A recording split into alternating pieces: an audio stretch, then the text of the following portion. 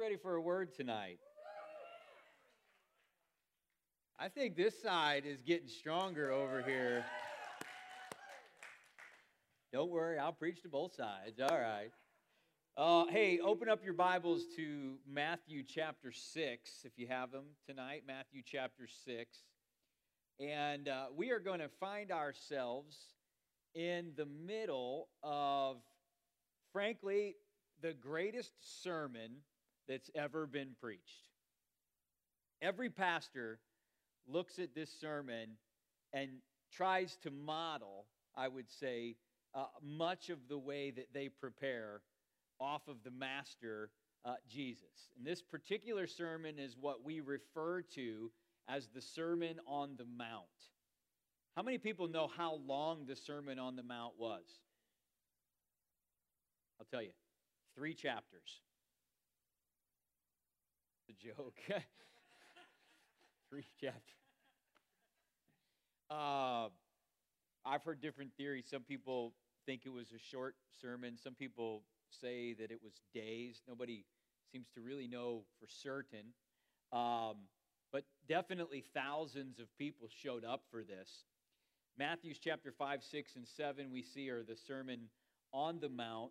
And it took place in the Galilee region. It's a very interesting backdrop if you go to Israel to see, because you might think to yourself, I wonder how Jesus pulled that off. I mean, was he using a handheld or a headset, right?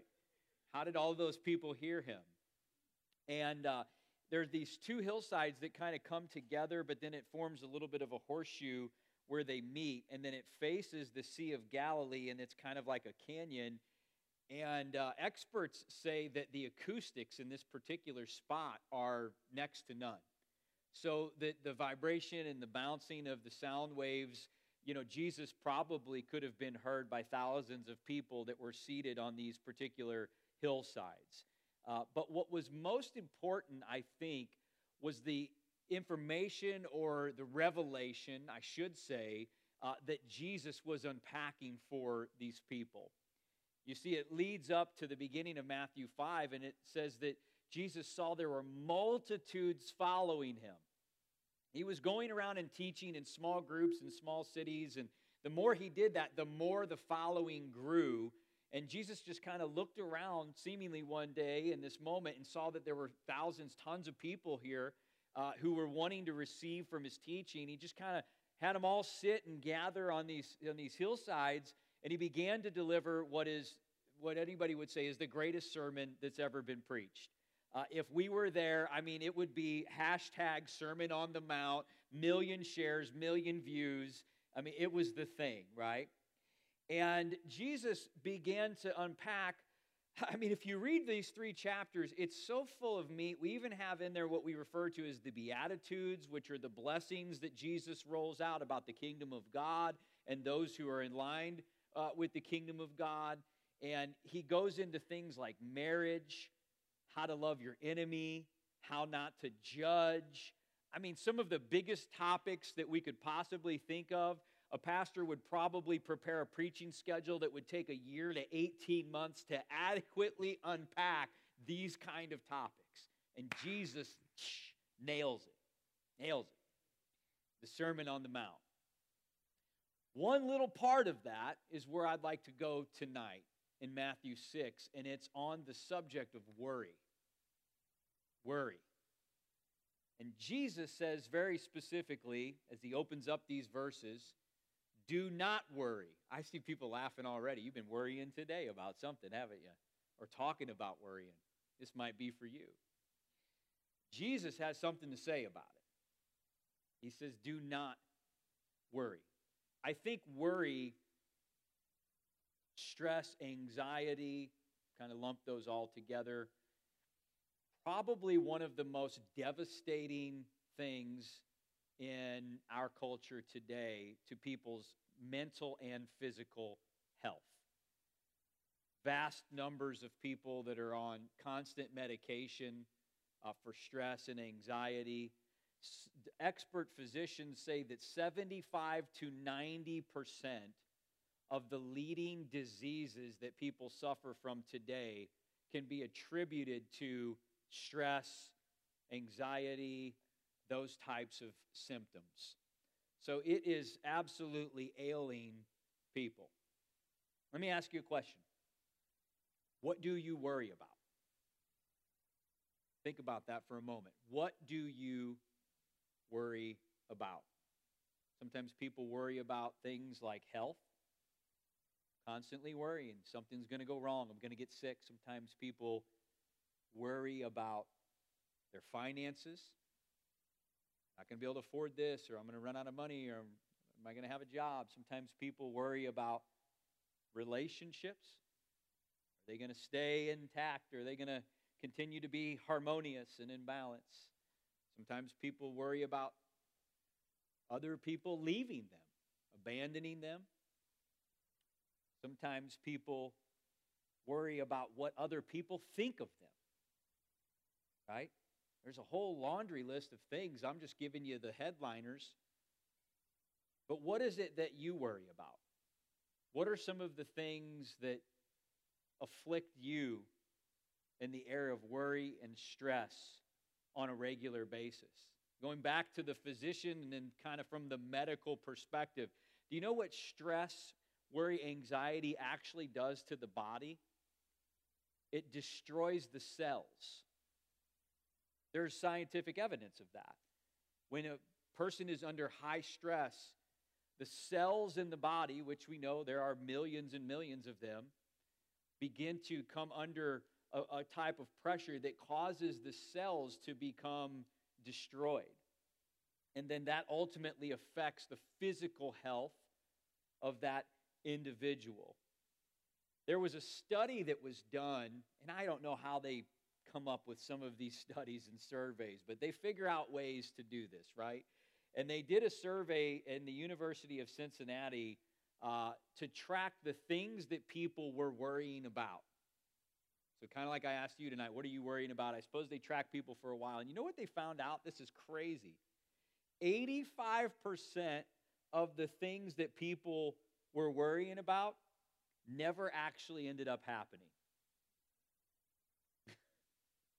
I mean, those are overwhelming odds, aren't they? 85% of the things that were tracked that people were worrying about for however long the study went on never actually ended up happening. I mean, that's like a down payment on a problem you're never going to have. Is that worth it? Especially when we see what it does to us mentally, physically, how it affects our lives. It's very destructive.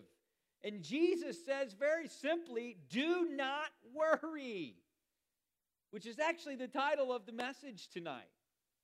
Do not worry. And I think that there is a lot that we need to get out of Jesus' teaching in these few verses about what worry can do to us, how it affects us, and how Jesus instructs us to handle it.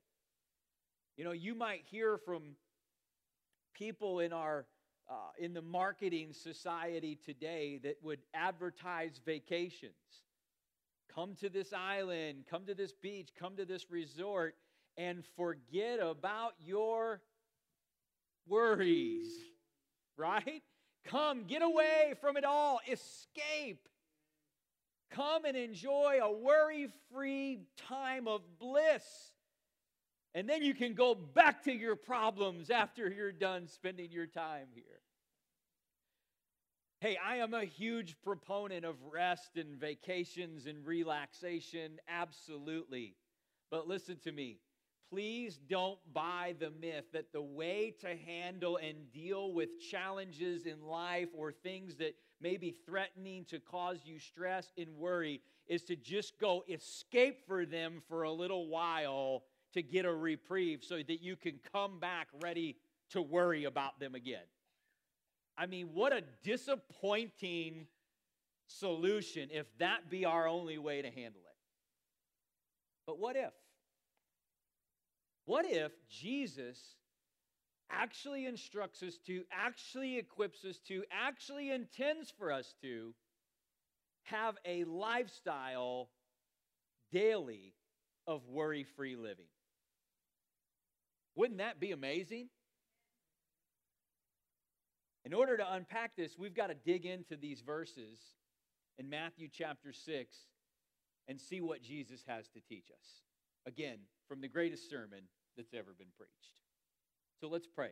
Heavenly Father, we just ask you tonight to speak to us clearly. I pray, God, that you would anoint me and your words would just flow through me. I would be your instrument, this humble human vessel, this piece of clay, God, that's of no use or value without your hands using it. So I ask you to do that now. We pray that you would talk to us about worry and stress and anxiety, something that most certainly is affecting, I would say, the vast majority of us in this room tonight. Since even in this moment, this is a weight that could be lifted, a burden that could be shed from many, and only be by your hand and a move of your Spirit, if that be so. And we ask that you would do that tonight, Lord. In your Son's name we pray. Amen. Amen. Let's start in Matthew 6, verse 25. Jesus says, "Therefore I say to you, do not worry about your life, what you will eat or what you will drink, nor about your body, what you will put on. Is not life more than food, and the body more than clothing? Look at the birds of the air, for they neither sow nor reap nor gather into barns, yet your heavenly Father feeds them. Are you not of more value than they? Which of you by worrying can add 1 cubit to his stature?" Let's pause right there. Which of you can add 1 cubit to his stature? Before I got a hold of this revelation, I used to worry a lot. I used to be as tall as Pastor Guy. That phrase, 1 cubit to his stature, it's an expression. It means who could extend their life, who could add a day to their life, any time onto their life by worrying. And in that phrase, in the use of that dialect, it implies the inverse as well, which means that to live without worry is to extend one's life. And I think we would have a great case for that scientifically when we just look at the effects that stress and worry and anxiety bring upon the physical and the mental man. Would you agree? And so point number one, or I've got a series of questions actually tonight that I want us to ask ourselves that lead us through the message. And question number one is, what is worry? What is worry? Now I'm going to begin by actually defining what it's not before we talk about what it is, as the Bible describes it. And it gets tricky sometimes when you're reading Scripture because we're reading our English translation, and there are times where English words are used interchangeably for things because that's just the way the English language works, but it doesn't necessarily give us a really good indication of what the original text meant. We have to dig a little bit further. So it would be accurate to say that we misuse the word worry sometimes as the Bible is describing what worry is and how harmful it is. Like we might say, man, I'm really worried about what the Cardinals are going to do about their coaching next year. Right? Some of you are thinking, I'm kind of worried Pastor Matt's going to go a little long tonight. I mean, he just got to point number one. That's not the kind of worry, it better not be, actually, the kind of worry that Jesus is talking about. It's not, when we say I'm worried about something, sometimes we say that as a phrase or a statement, mainly because we want to be precautionary or we want to be wise in how we go about avoiding a potential pitfall. I might say, man, I'm kind of worried that my tires won't make it on this trip we're going to take, so I think I'm going to change my tires now before I go. Right? It's based on the way the Bible's talking about worry. That would be an inaccurate use of that term.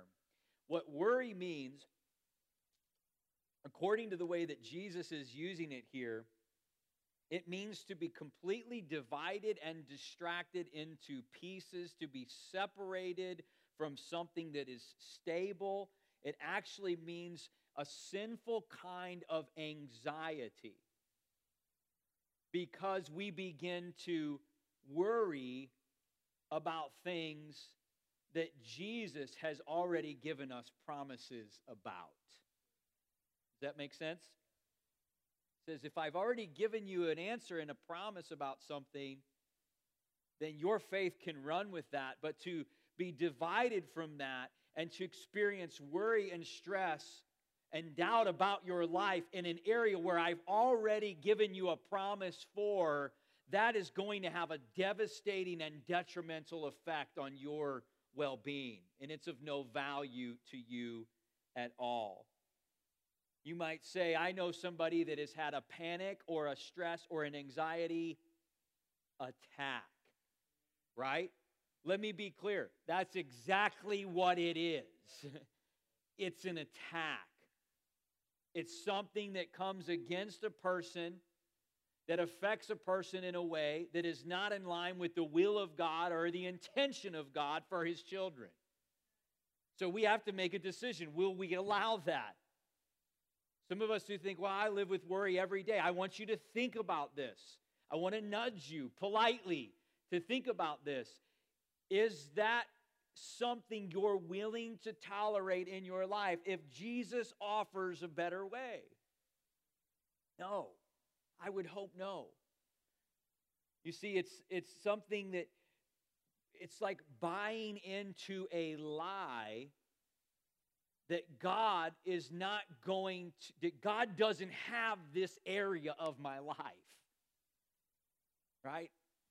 We think about things that God gives us promises for, and we could say, man, God's got this.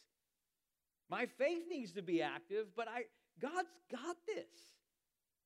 But if I don't know God's got this, then I might be subject to an attack that will begin to bring worry in my life about what does the outcome look like for me in this area, my finances, my health, my relationships.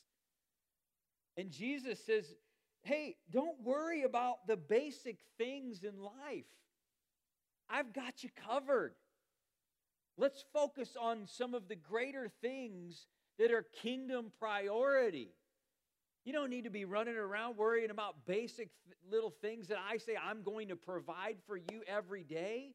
Have trust, have faith, and know that I'm going to cover those things. It's like knowing there's a covering there for us, for the promises of God that we can embrace, and then not have to worry about that in our lives as we live daily. Question number 2 is, why do we worry? Why? Why do we worry? And I kind of alluded to this already here in this whole area of distrust, or maybe not knowing that God has got an area of my life covered, or something He's got a promise for me that He wants to do or will do if I have faith. But let's read in verses 28 through 30. Moving on to this, from this section, he says, so why do you worry about things like clothing? Consider the lilies of the field, how they grow. They neither toil nor spin. And yet I say to you, even Solomon in all his glory was not arrayed like one of these. Now if God so clothes the grass of the field, which today is and tomorrow is thrown into the oven, will He not much more clothe you, O you of little faith? I love this. He's doing some comparisons now. He's saying, well, if God's taking care of the flowers in the field, and the grass has the moisture, and it's got its food and its nutrients from the soil, things we probably don't think about very often, he says, if all of that is taken care of, how much more does your Father not care about providing for you who are His child? Do you trust that? Do you know that? So I think that we worry sometimes about things because maybe, one, there's an absence of truth. We just don't know. We haven't read what the Scriptures say. We haven't heard a preacher talk about it before or teach on it. We haven't read it for ourselves. So there's an unknown factor. That's why we must live on daily bread. Revelation feeds our soul. Right? But there's an absence of truth about an area. If I don't know God has promises about my finances, if I don't know God has promises for me about my health, if I don't know those things, then I would be subject to worrying about those things. You following me? But I think there are other times where perhaps it's not an absence of truth, but an absence of trust. I've heard it, but do I really trust it? And you see, trust requires, it's kind of like a complete letting go. Not one hand on, couple fingers on. Let me just so I feel comfortable, you know. It's like full surrender is the way trust is described and defined. It's, do I really, really trust? Have I given this entirely to God? Is it a set it and forget it kind of thing where I know and I just keep having faith in my daily living for the things that God has made promises to me about? You say, wow, that seems, like that's not possible. Just set it and forget it, like don't worry about it. There are a lot of things that we do and we just have blind trust that it's going to work out. It's funny. I set my thermostat for the temperature control in the evening while we're asleep. And I never think to myself, man, I just am so worried that thing is not going to work. I'm going to sit here and watch this thing all night long to just make sure it follows through. There's gas coming into the building. I'm not sitting here thinking, man, if that gas line fails, we're all goners. Boom, we're out of here. It's a set it and forget it kind of thing, isn't it? I mean, you have this sort of blind trust. It's going to work. It's going to be okay. It's going to be fine. But yet we wrestle sometimes with this concept about our life, about our relationships, about our finances, about our health, about all these other things that Jesus has promises for His children for. And we think, I don't know. I'm worried about how this thing is going to work out. He doesn't say don't be prayerful or don't have faith. He just says don't worry about it. Don't have a stress, an anxiety, a kind of panic or an uneasiness, a doubt that leaves you divided and distracted from what the truth of God is and causes you to be fractured and separated from that walk and isolates you over here in a walk where you're surrounded by an unknown where God gives us a known for that. He says, that's not my plan for you. And you don't have to live that way. I've told this story before, and so you may have heard it. But whenever we started having kids early on, it was not easy for us to have children in the beginning. And I know you wouldn't believe that now, 6 kids later. But we went through a lot early on, and it worked. But I think some of the challenges that we went through, Katie and I both dealt with it a little bit differently. For me, I think it carried over into when they became little, and I just always worried about, like, something would happen to them. I tried to be there all the time, watch them, be there. If they would be out in the front yard, no go. They got to be in the backyard where the fence is, and I was just worried all the time, And I remember one day that the Lord spoke to me, and He said, Matt, you can trust me with them. In fact, I'm more trustworthy than you. And it just kind of shifted a lot for me, and I realized I had not put my babies in Jesus' hands. And it opened up this whole swell of thinking of, like, what else in my life am I holding on to like this? I mean, I know the Word, right? I'm a God-fearing man. I know the Word, yet I'm worrying about an area of my life that God has for me. And it's affecting me. and it's affecting how I parent. I'm thankful that he opened my eyes and helped me see some of those things. But I think there are all kinds of areas that we have in our life that we might be living like this. Is this speaking to anybody tonight, right? We worry about things, and God says, I don't want you to worry about it. It's not doing anything for you. It's not adding 1 cubit to your stature. It's not prolonging your life. It's not improving your life. It's not benefiting your life. It's only having the opposite effect on you, actually. So why do it? Let's move on to verse 31 through 33. Therefore, do not worry, saying, what shall we eat, what shall we drink, or what shall we wear? For all of these things the Gentiles seek. For your heavenly Father knows that you need all these things. But seek first the kingdom of God and his righteousness, and all of these things shall be added unto you. This is a big promise right here. And so if you follow through the Sermon on the Mount, basically Jesus is unpacking these teachings and some of these challenges that are real life challenges. They were facing then, we're facing today. They look different in our context, but they're still real problems, right? Real battles, real challenges. And then he's kind of giving the solution as he's doing that. And here in this verse, he says, seek first the kingdom of God and his righteousness.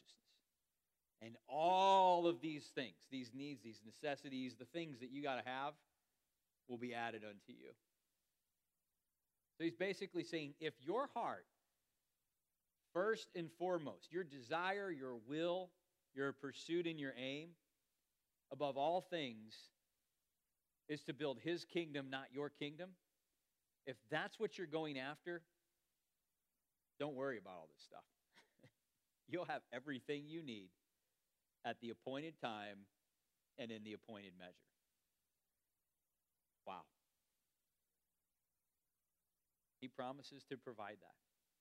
What a wonderful, wonderful promise. I don't need to know exactly how and when it's going to show up. I like to know. I like to know. But I don't have to know. Make sense? Because there's a part of me that knows it's going to show up. It's going to arrive. And the daily battle is, will I remember that or will I worry about that? It's not here yet, Lord. You're worrying. And that could be so many different things. But he says, seek first the kingdom of God. And I would encourage us to apply this promise to every area of our lives. If my highest desire in my relationships with who I'm dating or my spouse or whatever that might look like, I'm not dating anybody, but you know what I'm saying, right? It just sounded weird. If our highest desire in our relationships that we are pursuing, above all things, is that they would be godly, that they would be done his way, he says, I'll bless them. I'll provide what's needed for that. If my highest desire in my career, in my vocation, in what I use my gifts and talents to do is just to bring him honor and glory, he says, I'll bless it. I'll provide for you. I'll make sure you got everything you need. Apply this promise to every area of our lives and then live under the blessing and the covering that God wants to give us for that so that we don't have to worry about the outcome every single day. Plan, yeah. Strategize, sure. But worry, absolutely not. It's detrimental to the outcome. It's bad for your health. And nobody else likes to be around somebody that worries all the time either. Am I right or am I right? I mean, I can only take so much of that. I had my dose for the day. You know, that person worries all the time. You just say, hey, have you read Matthew 6, verses 25 through 34? Don't worry.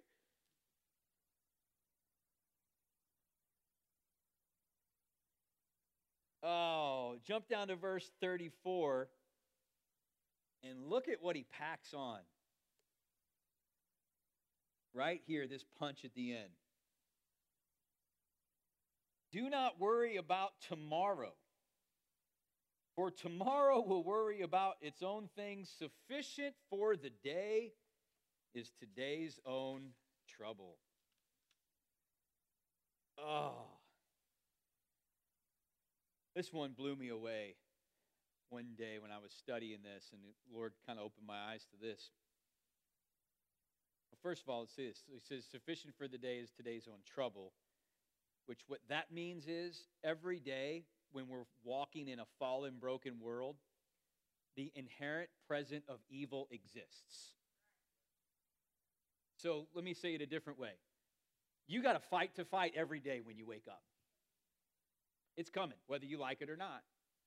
Sufficient for the day is today's own trouble. The presence of evil exists in every day until we go to be with Jesus in heaven. So we have to fight every day in this spiritual battle that we're in when our eyes open and we wake up.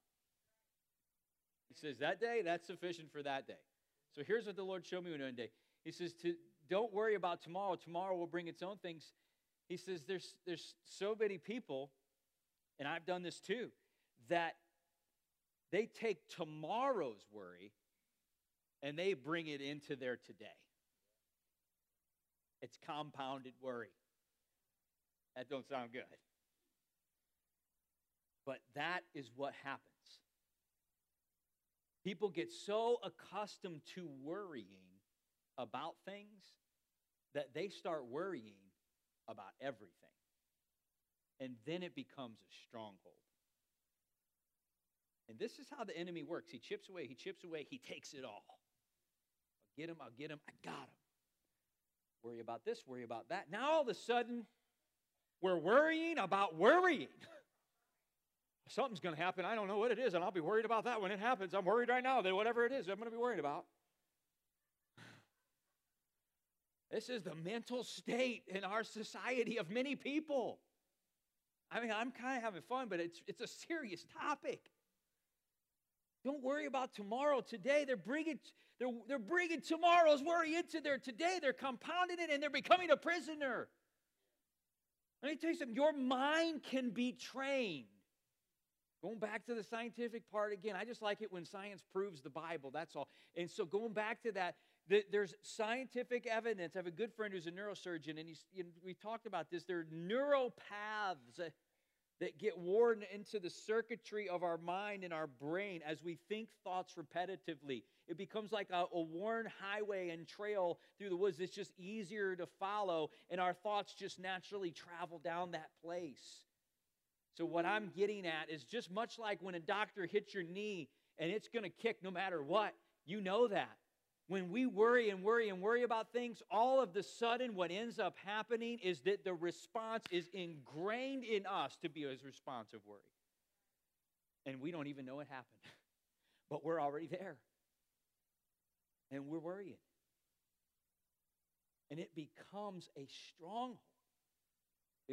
It's the response that someone can begin to have about every single area of their lives.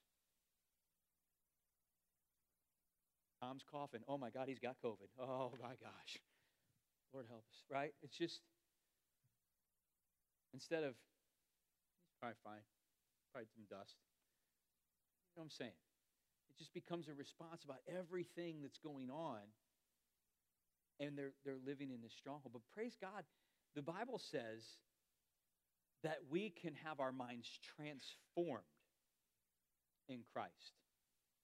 So let me break that down on the scientific level, right? You know that whole neural path, wiring, and circuitry? When the water washing of the Word over our minds begins to happen, rewires our thinking in our mind. We get new paths of neurocircuitry that begin to align with what God's promises and God's word says. And then our reaction, instead of being one prone to worry, starts to become one that's automatically prone to blessing and hope and favor and life and goodness. My God's got a report for that. My God is good. My God is always with me. And I know what it says. So whatever I'm going through, I'm going to speak life. I'm going to speak hope. I'm going to speak faith. And they won't be empty words. It's going to be coming from a place of substance in my soul that believes it. And the promises of God will be released in my life according to my faith.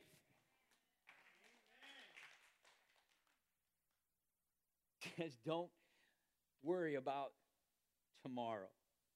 And then the last question is, well, what to do with worry? What to do?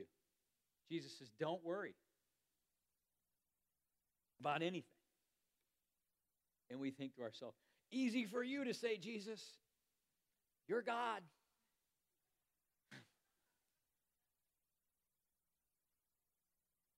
What do we do with worry?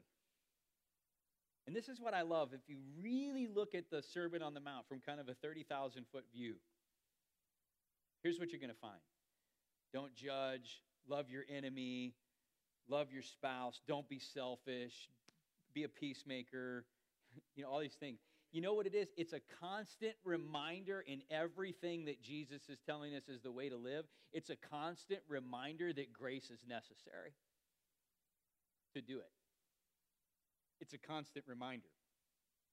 You see, if Jesus wasn't packaging this whole thing up with him being the answer,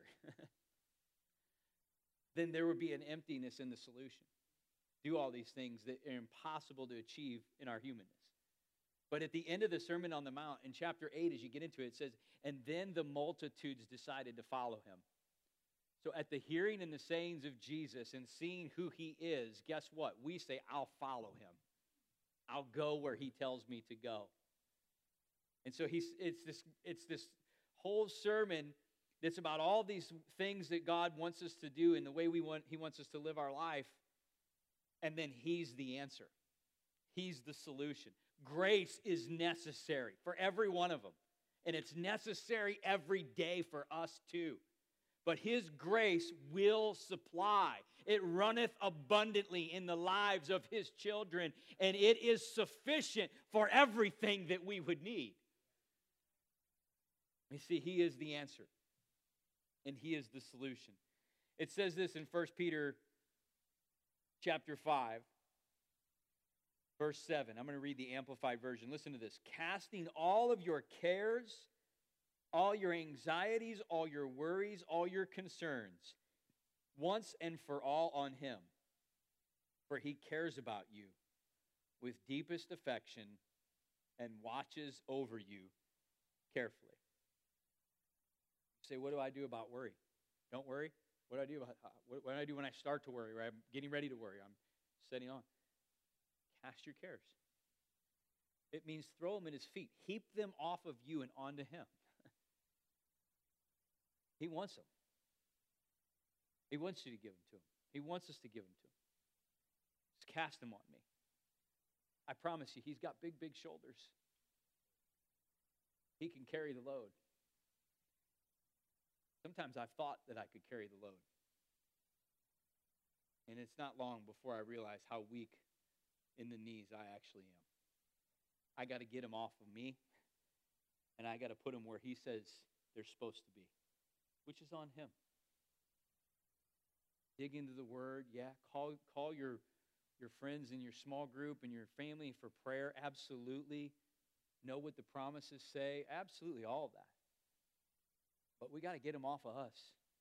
Cast our cares on Jesus. And he says, because he loves you that much. He cares for you with deep affection. He watches over you carefully. Let me say it like this. He's just waiting for you to give them to him.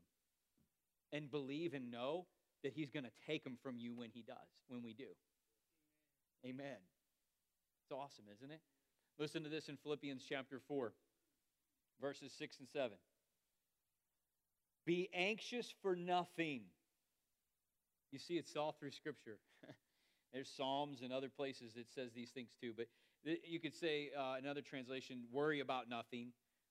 But be anxious for nothing, but in everything by prayer and supplication with thanksgiving, let your requests be made known to God. And the peace of God, which surpasses all understanding, will guard your hearts and minds in Christ Jesus. This is warfare right here. That's a battle plan right there. I mean, I feel like I'm a general in an army unpacking that right there and laying out weapons for war. He says, you know what you do? Don't worry about anything. Pray about everything and give thanks. Love this. Did you know that we can be thanking God for situations that are out of our control? Instead of worrying about it, I'm thanking Him for that. God, thank you that in the midst of this thing, when I can't even see the outcome, you got me, God. Thank you for that. Thank you, God, that I am fearfully and wonderfully made, and when I don't see myself the way I know you do, you still see me the way that you do, God. You get the idea. You could be thanking Him. And it says we actually have to do that. You know, it has to be expressed. You ever had these situations in your life with relationships and people, friends or family, and you go through something, you have a conversation, whatever, you walk away, you think, man, I wish I would have said this. There are times in our lives where things get left unsaid, and it's not healthy. He's saying, I know what I've done for you, but I want to hear it from you. I want to hear you say it because there's power in you declaring it and you being thankful for that. Something happens in you and in your situation that changes things when you begin to convey and express your gratitude and thankfulness for the fact that I am in full control of this situation of your life. He doesn't need it, I need it. And it's good for me. But we've got to get in that habit, in that routine of going to prayer and thankfulness and let that peace that he's talking about begin to cover us and come over us. You know, Jesus is the Prince of Peace, right? And what does it say he'll do here? He will guard your hearts and minds through Christ Jesus. Guard. This hit me one day. He is my defender, the Prince of Peace. I'm to have gratitude, be thankful, to pray, trust, hope, not be subject to worry. In order for that to never creep in and get inside, I need a guard at the gates. He says, the peace of God that surpasses your understanding, meaning you have no natural capability to grasp this. You have no strength in yourself ever to compare or compete with what I'm getting ready to show you that I will do. The peace of God that surpasses understanding, miraculous heavenly peace, it'll guard your hearts and minds in Christ Jesus. It'll protect you. It'll protect your mind. It'll build an impenetrable defense around your wiring, your thinking, the thoughts, and it will keep the enemy from getting in and trying to sow seeds of doubt and hopelessness in your life about any situation that you might be going through. And so I want you to think about this tonight as we kind of wrap this up. I asked you in the beginning, what do you worry about? What are things that cause you stress, panic, anxiety? If those things are in your life anywhere at all, I want to encourage you tonight. God offers a solution. I did not say, you did not hear me say, life will be void of problems. I did say, Jesus offers worry-free living. There's a difference. But this worry-free living, None of us are perfect, right? But I would say for those of us who've tasted of it, to just know the sweetness, the peace of being in a place of trust. God has so got this thing. Oh, it's a treasure. And it's part of what he wants us to have. Jesus is laying it down. Best message ever preached. Right there in chapter 6, in the middle of this message, he says, oh, by the way, don't worry about anything. I can only imagine how this had to be hitting people. Don't worry. Huh. Where's this guy from? Does he know we're about out of wood? We ain't got much grain left. Don't worry. We better be worrying. He introduces a completely different concept. Worry-free living. Because you can go through your life, face every challenge, every trial, anything you'll go through, and yeah, you're going to have to fight, but you can do it from a place of rest and from a place of peace. And frankly, friends, that's where strength exists. He says it's your weakness that my miraculous strength is perfected. I know, without him, much to worry about. With him, worry-free living. God has me covered, and I am his child. Amen? I want to invite you to just bow your heads and close your eyes. And I want you to just think about whatever, if the Lord was kind of nudging you. Maybe there's an area of your life that just right now between you and God, if you're watching online, this is for you too. Between you and God, you know you have not fully trusted him in this particular area. And I believe the Lord's even just saying this to me right now, that for many people who are feeling that way, your heart actually is kind of saying, but I want to. I want to. And the Lord is just petitioning you now, will you cast this thing on me? Will you lay this thing at my feet? Let me take it. You got to know that I got it. And you're probably going to get up tomorrow and have to remind yourself again that God's got it. Or it'll be just like putting that coat right back on again. But will you cast this thing upon him? Do you believe that he is the Prince of Peace? Do you believe that he intends for you to live in a place of rest and with his grace flowing abundantly in your life every day to where everything that you would ever need in the right timing and in the right measure will be available to you so long as you seek first his kingdom, his will, and his plans for your life? If your heart be aimed in that direction, then my friends, there is a promise for you. There is good news. The God of heaven wants to carry this burden for you. Now cast it on him right now. Health, relationships, finances, whatever it might be.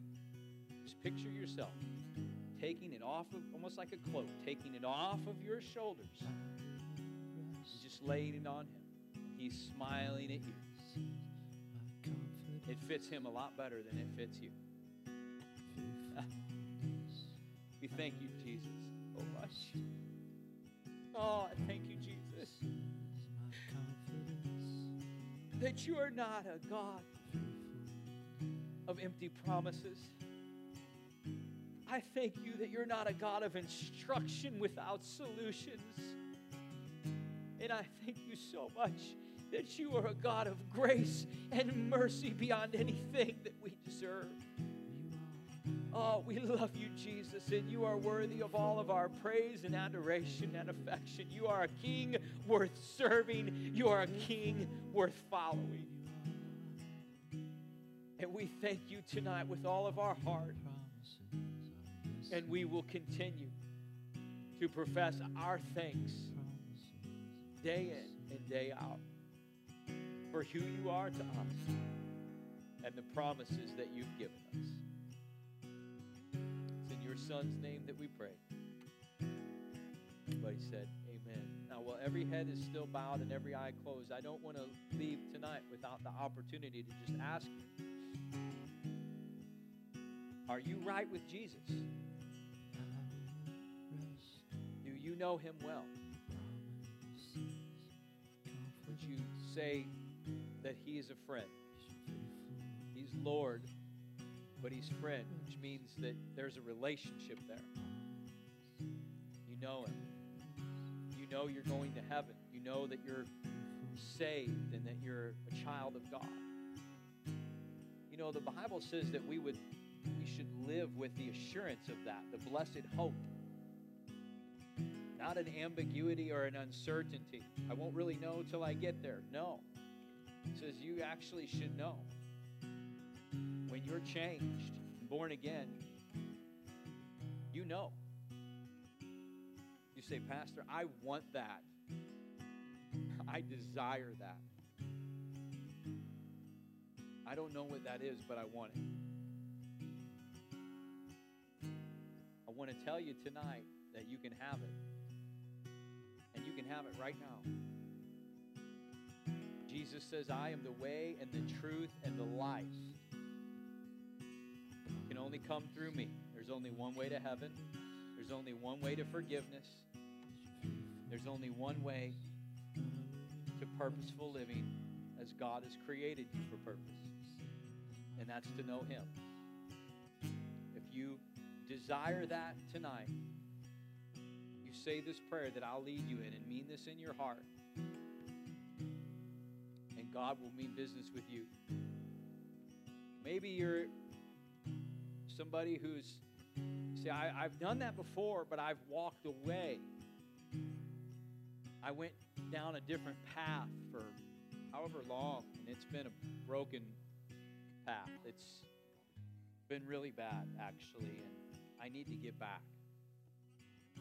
I really don't even know how to get back because it's been so bad, and maybe the enemy has lied and convinced you that you've got to earn your way back, and that seems overwhelming.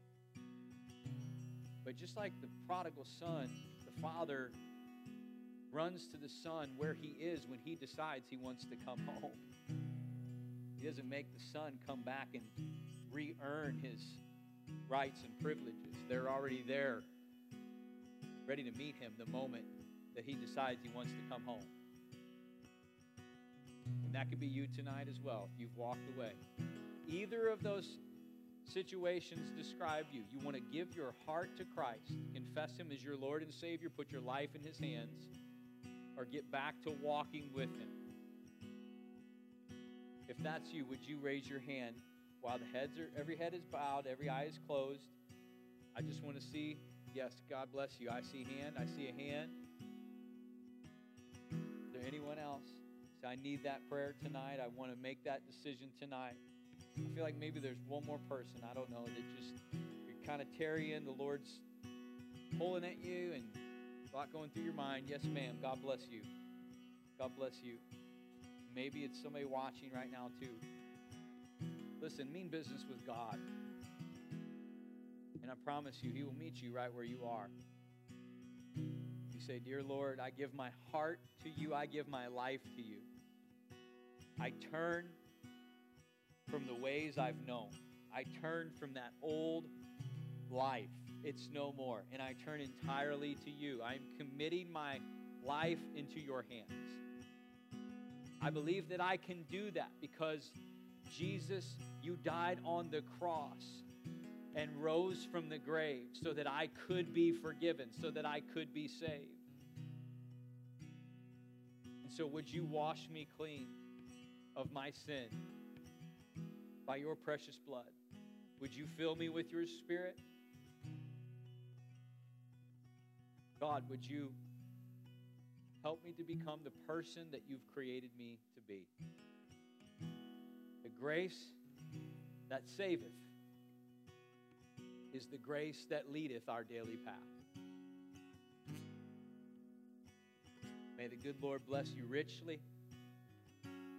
and may He sow it deep into your heart, the assurance and the certainty that you are a child of God, that you are an heir of righteousness, that you are a son or a daughter in the kingdom of God. You are a part of His family, and you are heaven bound. Hallelujah. Can we just give the Lord praise?